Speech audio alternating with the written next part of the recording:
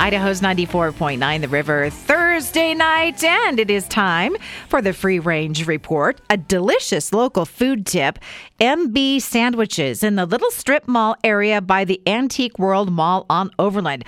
I haven't been there yet, but people are raving about it on the Facebook groups, and I don't even know what kind of sandwiches they serve. But it just sounds so good right now. Any sandwich. And here's a survey about pizza. 37% of Americans say they would be willing to have every movie for the next year spoiled for them if they could get free pizza for a year. 33% say, oh, I'd be shaving off all my body hair, even my eyebrows. I have a friend who is teaching in Thailand, and she says the local McDonald's there is selling shredded pork sundaes, with ice cream. No, she won't even try it, even though I asked her to.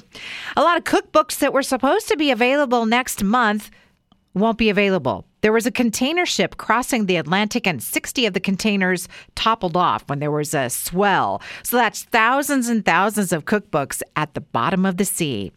Hey, hello 1980s, because frosted hair is back. And for those who don't know, that's a way of highlighting the hair by pulling it through a cap, through little holes with like a crochet hook, and bleaching or coloring the hair that was pulled through.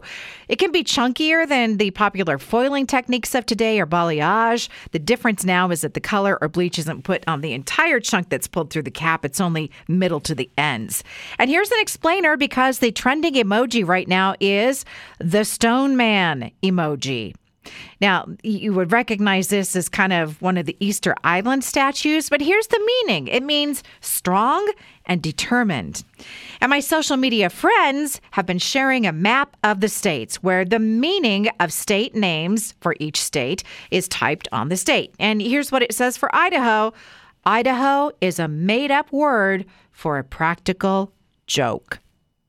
And I can't remember if that's true or not. I don't think that's what they taught us in the fourth grade here in Idaho when you have to take that class about Idaho history. That's a wrap on the Free Range Report tonight. You can get past editions at riverboise.com and riverevenings.com.